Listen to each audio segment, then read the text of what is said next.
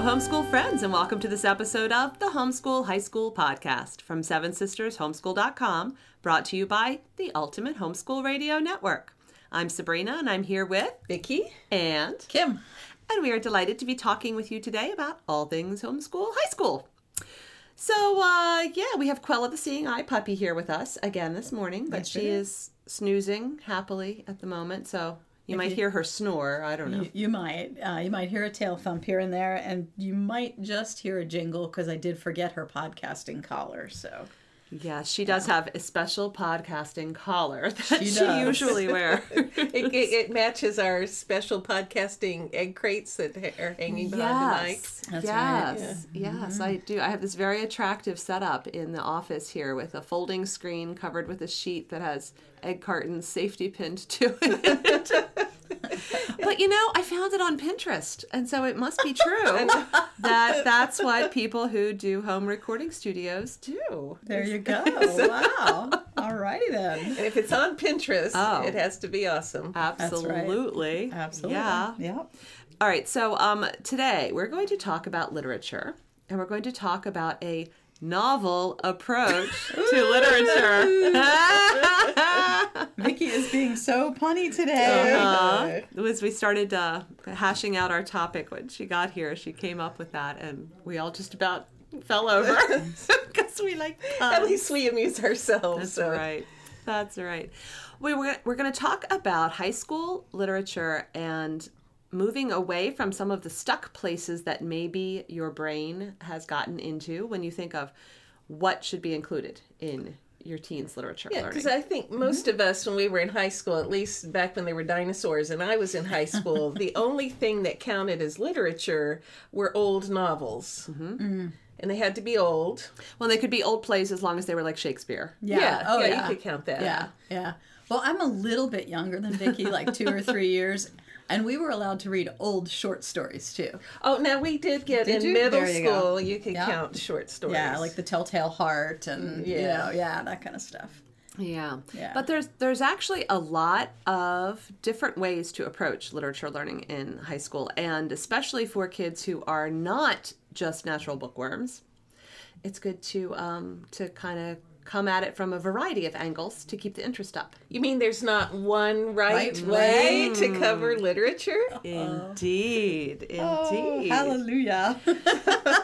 So as we like to do in pretty much everything we talk about educationally, let's talk a little bit about why it's even something to think about. Why not just grab a book list that's a recommended book list and just read the books on the book list and say, there, we did literature. We're good, right? Ooh, pick me, because that can be really boring. I was raising my hand. She was very polite. She did raise her hand, yes. But I did sound like Arnold Horshack. if you're older. If you don't know who he is, don't worry about it. Just Google him. Yeah, you drew in breath, Vicki. Go ahead. I saw you draw in breath just as I would have said that and all that. So anyway, some kids, once they graduate high school, will never read another novel again. Mm-hmm. But there are other kinds of literature, if we allow our brains to expand, that are really literature that they will read again and do or experience again. Mm-hmm. And it would be valuable to them. So if they learn some literature tools when they're in high school, those kind of literature tools can help them the rest of their lives. Right. Right.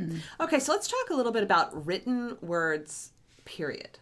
Why do people write things down? Why is this a valuable thing in our world for human beings? I enjoy so much talking with teenagers in our local community, and it is both sad and adorable to me how their little eyes bug out of their head when I point out that writing is communicating in the same way that having a conversation with someone is communicating. And we think about how it's important to choose our words carefully and to communicate what we intend to communicate to others, but to also communicate feelings and communicate relationship and communicate dreams. And and that written communication is still communication. Oh, you mean writing isn't an assignment? It's communication? Oh, yeah. Yeah. Well, how important for us moms to remember Yeah. that, not just our students. Because when you look at it as just an assignment, it can become way more drudgery for both of us. Right. And for it the can teacher and the squash student. all of the ideas that you want to communicate and all of the feelings and all the it can squash all of that and bog it down totally the rules for the form. Right. And don't get me wrong, rules for form are super important, and you really do have to practice them again and again and again and again before they become strong and something you can rely on. But writing is not just about the form. Yeah. And so if that's what writing is, then as we read someone else's writing, we have an opportunity to form a connection with the person who wrote it. To form a connection with the person who wrote it, not read for an assignment. Right. And not read to comprehend and get the answers right about the content. Oh my goodness, this is revolutionary. It is, Wow. isn't it? It's a novel idea. You mean like it might actually change the way we think or view the world? It just or might. something like that? Yeah, so what if you read something in order to have some sort of connection with the author? Oh my goodness. Yeah. That makes a whole different feel to an assignment. Yes. And it's a whole different feel to how you're then going to choose what reading is assigned, because Yes. it's not that our teens should just read whatever they feel like reading, and we shouldn't assign particular titles, but it's really going to help us as homeschool parents to choose and to choose wisely. Yes. Right? Yes. Well, and we often talk about our why. You started out talking about our why. It's also helpful for us to think about what's the author's why. Mm-hmm. What was their point? Not just what did they say, but what was their goal? Why did they even write this in the first place? Why did they want to connect with other Yes, people? right. Yeah. What What was were they trying to share? What were they trying to Yeah. communicate? Yeah. Yeah. Yeah. So novels, yes. Actually, reading novels is a super wonderful thing. Yes. Absolutely. And reading short stories is a super wonderful thing. Mm-hmm. And the way that you count those as books is you keep a general idea of about how many pages, and when it gets to something that seems like a reasonable amount of time was invested in this by your teenager, you can call that collection of short stories a book. Yes. Yes. Doesn't actually have to have been published as a book by a publisher in order, if you read 10 short stories that had meat to them, that's probably about the same as a book. Yeah, and that's what we've generally told the kids. If in a quality short story, if you put 10 together, it's pretty similar to the length of a not hugely long, not Tolstoy or Right. something, Yeah. but decent. But Fahrenheit 451, Yeah, it's not yeah, the right. world's longest novel, and yet it's a book. And it's meaningful. Poetry. Oh yes. Let's read poetry. Poetry. There's a light around Vicky now that we said the word poetry. That's right. And, lest I muddy this too much, instead of just reading poetry, encourage your teen please. to experience poetry. Because poetry is really not just to be read, it's to be engaged with and experienced. And you should have freedom to just react to it and to taste it and to, anyway. I I think get all excited too.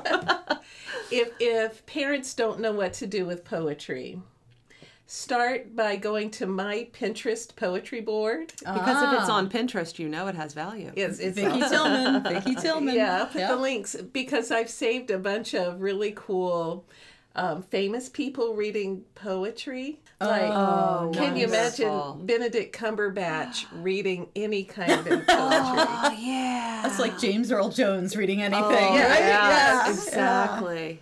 And so it Lori, I will love make you, Lori. anybody love poetry. Yeah, wonderful. Yeah, and you made that point. I was listening to Sabrina's Facebook Live, shameless plug, on the way here this morning about poetry. And I really feel like that can be so valuable about any kind of written word. You mentioned poetry and certainly plays and things like that. But even books, sometimes hearing a good reader read a book aloud Oh my goodness. Yes. can be so Powerful. powerful compared to maybe as a mom you're a great storytelling reader, or maybe you're not, or it's not a book you're particularly interested in, Or maybe your kids aren't the kind of kids who have super great imaginations and don't do a lot in their head when they're reading it themselves. So that can be really powerful too. Absolutely.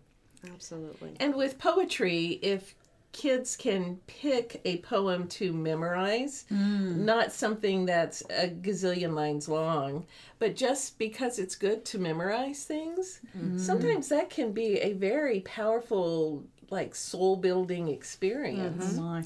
And interestingly, if you have a kid who is not good at memorizing, they will probably do a better job memorizing a poem that is in meter, because meter helps you Yeah. learn. And in And fact, it's like music. yeah, it's like with music, and that's one of the reasons that Shakespeare wrote in iambic pentameter, because the casts had very little time to learn.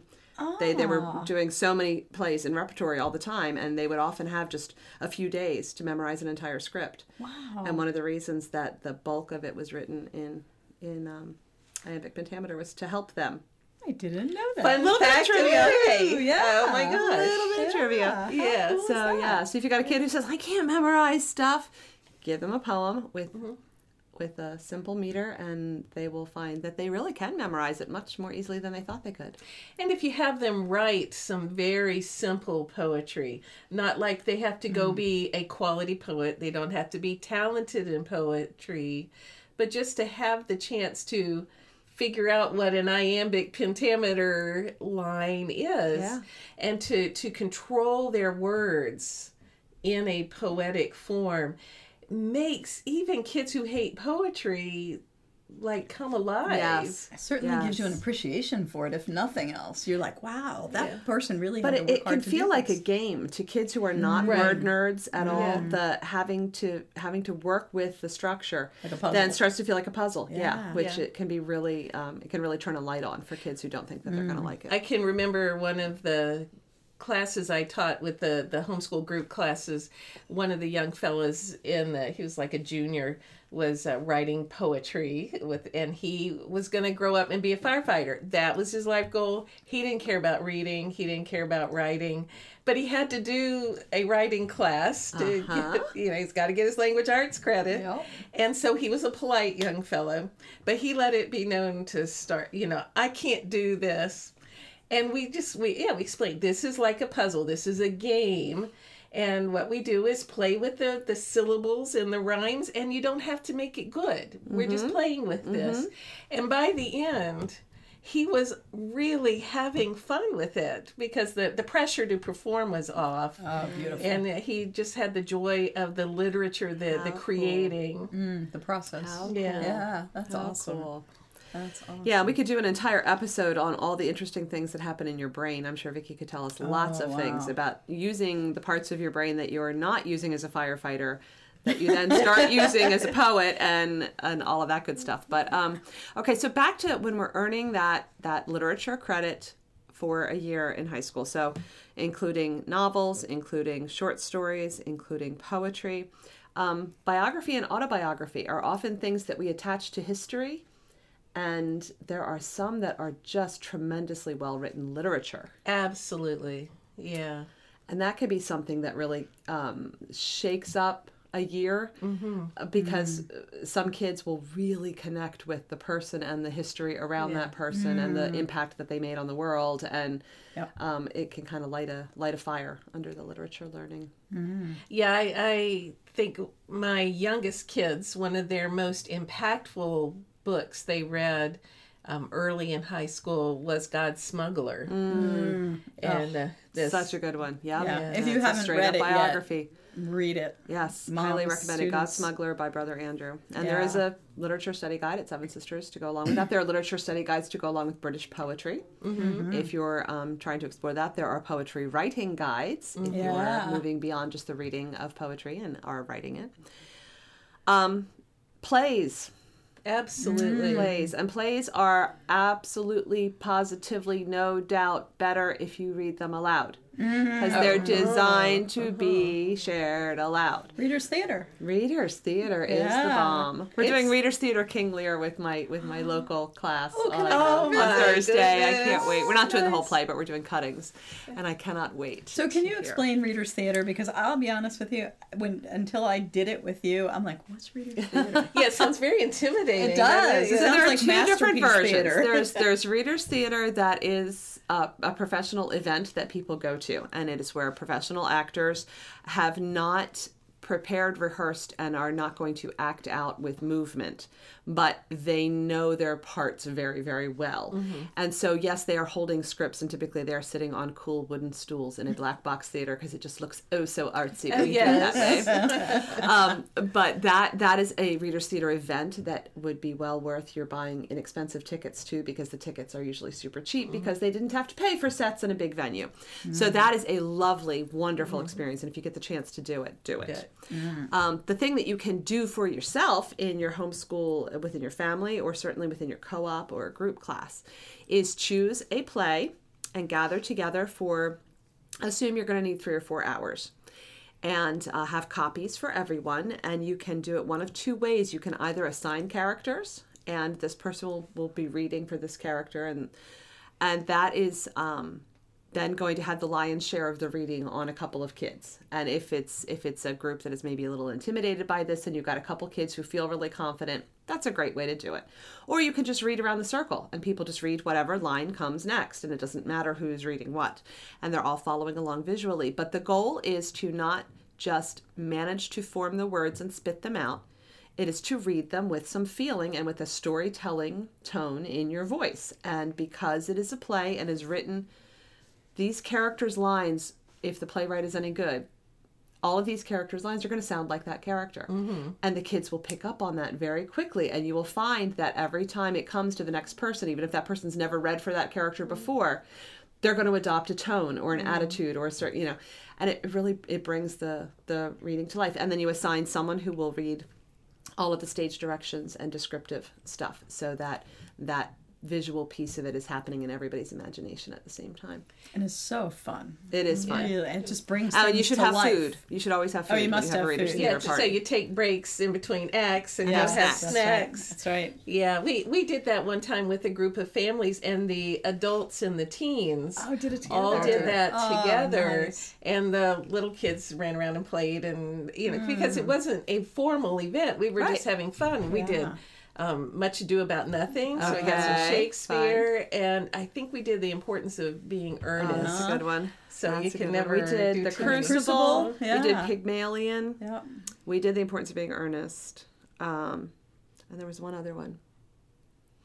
Our Town, I believe. That's a good one to do. Yeah. And you can't do it wrong. No. Like if you mess up a line, you're Doesn't not getting matter. graded. No. It's an experience. And there's no audience watching you. You're all sitting in a big circle. Yeah. And you're just, you're just experiencing it together. So that's Reader's Theater. That's how you do that. And it's a great way to Beautiful. experience plays as literature. And a play. And I'm going to put a huge plug in here, because I had a mom not long ago, actually, who said to me, I'm not a big fan of using plays for literature because plays were written to be performed. And I feel like it's not the truest response. Expression of it. And I said that I disagree, because I think that unless a kid is interested in acting, he or she will probably never open a play and look at how it is actually written and all the stage direction and all the depth of information that is there that never gets spoken aloud to an audience. And so if you are an actor, you come to just be amazed by the depth of writing that the playwright puts in there that never gets spoken aloud to the audience. But if you're never in a play, you never see it. Right. And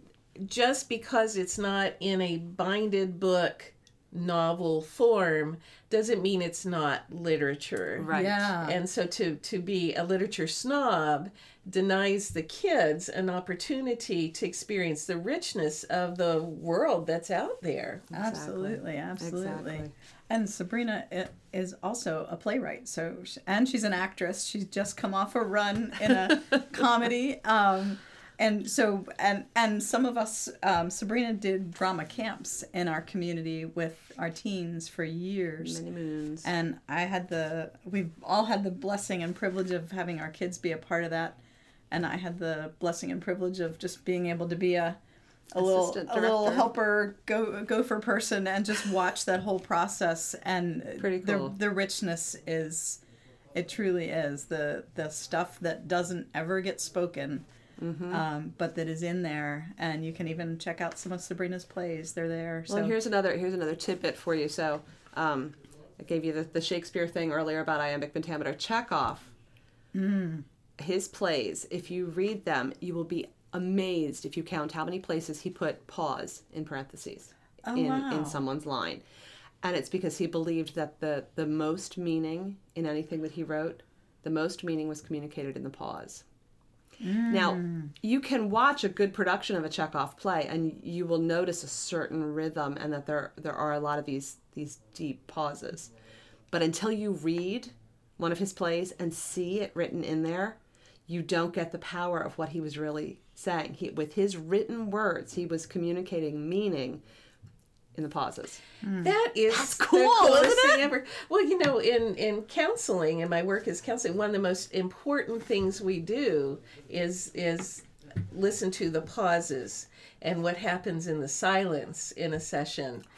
Yeah. So there's that. That is Oh, see, that goosebummy. Okay, The that's dramatic cool pause. stuff. Like, Yeah. we just think of that as an expression, but it's not. real. It's real. It's very real. Yeah. So these are the things, y'all, that we want to encourage you to share with your teens. Yeah. Because they're not going to automatically think of them. Most adults are not automatically thinking about Yeah. it.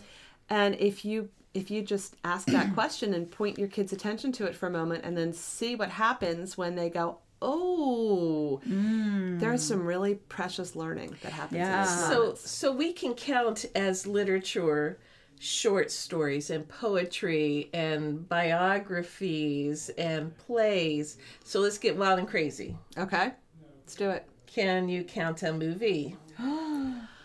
Well, you know, Yes! nobody just goes and just Yes! makes a movie. It has a screenplay Yes, it does. that is guiding every bit of it. Every bit And of are it. they not often based on a book? They are often or based they on a spawn book. a book in the other Yeah. direction? Yeah. And is there a set of themes or form rules or vocabulary or character development? Like, yeah. is there Plot. something that goes into Yeah. movie making? There certainly is. And it's storytelling. And we recognize the literary elements in a written story that we share with our kids. If we help them notice those exact same literary elements are present in a movie that they're watching, they're probably not going to notice it if we don't draw their attention to it. Absolutely. So But it's there. passive just watching a movie would not be a literature thing. But to study it as literature might be something that's valuable, since not every kid's going to read a book after high school, but I Right. bet you they all watch movies. Right. And even Right. if they love books, I bet they're going to watch movies. And let's face it, there are movies and there are movies, just like there are Yes. books and there are books. So it's not that you can necessarily turn every summer superhero movie into a real literature learning experience, although there's some that you probably can. Yes. But there are movies out there. I just recently finished creating a study guide to go along with the movie The Truman Show. And it's all about archetypes, and it's all about I just lost the word. Satire. There we go. And it's like killer. There's so much in this movie, so much there that will help a teen understand satire and social commentary, and then help them understand the idea of archetypes. Archetypes is a hugely important literary concept, Absolutely. Yeah. but it's crystal clear in this movie. So why not learn about it? Oh, yeah. In a different medium. So yes, Yeah. movies, big fan. Yeah. We decided to take a big chance at Seven Sisters and think outside the box. Yes. Wow, Imagine that there's something happening. weird. Woo! Yeah. We're usually such conformists, but Yes. not so much this time. Sorry. Okay, if you're new to us, you must know That was that is sarcasm, my friend. sarcasm. That was satire. Similar to satire. Yes, that's right. It's a kissing cousin. So we have a new curriculum out that I think is then going to have follow-ups to it as well, hopefully. But Cinema Studies for Literature Learning. And it's you could buy individual guides to go with a particular movie title that interests you, or they're bundled for 15 titles that would cover a whole year. And they're geared toward visual learners who maybe are reluctant readers or slow readers, where having to do a really long book list is just overwhelming. But it's to use the movies to actually teach these concepts, these literary devices and elements of good literature, and to find them in good movies. So it really is building literature skills and critical thinking skills so that you can make the most out of something that's going to happen anyway. Exactly. So what might be some of the titles that are... Some of the titles, let's see. We have Alfred Hitchcock's The 39 Steps. We have Field of Dreams. We have Hoosiers and Rudy. And we got a lot of sports Truman movies. Show, a lot of sports movies. Great yeah, movies. That's mainly just because they popped into my head. I probably should have put the list in front of me before. We have The Quiet Man, and we have Moby Dick. Which Moby Dick is... The Gregory Peck one, the 1952, yes. And we have The Miracle Worker, the Anne Bancroft one. Oh, wow. And yeah, there's a whole bunch. A bunch of good ones. So they're getting inspiration by watching the movies, because those are just good movies, but also getting some literature out of it. So Yep, exactly. So a kid couldn't only do movies All every through year high all school. through high school. Absolutely But need to for read. for kids who are going to be watching movies in life to gain some skills, it sure is a good idea. Yep, and it'll open some beautiful conversation and open up a lot of great responsive writing assignments too. A lot of kids who don't really like to write will write in response to the movie and the study guide without much complaining. So it'd be fun to do on your own or as a family or a co-op. And honestly, I can see that being a bridge. Like, I actually wanted to do this kind of stuff with my kids. My kids were more in the box thinkers, and they thought, no, that's not right. That can't count as literature. I don't know. Yeah, mom's the kid. The kids are Anyway, the kids are the responsible ones in my family. You had one of yours that just wanted a book. That's Just give me a right. textbook. Just make me do it the way I'm supposed to. Make me suffer. But how powerful to use movies to learn the concepts, and then another year you're applying those concepts to the literature. So you're kind of building it in step by step. That familiarity. Yeah. So you could use it for a bridge for somebody who's more of a reluctant reader, but you could also use it for a year that a student who's doing some really high-level other courses and maybe needs something a little less intensive and demanding in the volume of hours spent, and still high quality. So there we go. We hope we're giving you lots of novel approaches to teaching literature in your homeschool high school, because literature is awesome. It is all about connecting people through communication. And You just alliterated so well. Thank you very much. I don't even mean to do it. It just happens. That's the beauty of it. And because there's just not one right way to do it. One right There way. really isn't. That is so true. Yes. Yeah. So share your ideas for out-of-the-box literature experiences. We would love to see you on the Seven Sisters Homeschool Facebook page, or on the Homeschool High School Podcast Facebook page, or the blog at sevensistershomeschool.com. We like to hear from you, because everybody has a better experience homeschooling when they get to share with one another and learn. And, God kind of designed us to be in relationship with one another. And we think really good stuff comes out of sharing. Yeah, we get such a kick when people ask us questions, because a lot of times people will ask things like, we got a question the other day about how do you record missions trips on the transcript. I never thought about, sharing that information. right. And so we said, okay, so we answered the question and then turned it into a blog post so that other people can find it. So it's really, it's helpful to us in knowing what are people asking and what do people need some more conversation about when you share things that are going on in your homeschool. So please do share. And if you have a moment and can share a review on iTunes, that will help other homeschooling families find us when they search for podcasts. Yeah. Let us know your family's favorite movies, or movies you wish there were study guides for. There were study guides, yeah. All right, and I think we're going to wrap it up for today. So thank you for joining us here on the Homeschool High School Podcast from SevenSistersHomeschool.com, brought to you by the Ultimate Homeschool Radio Network.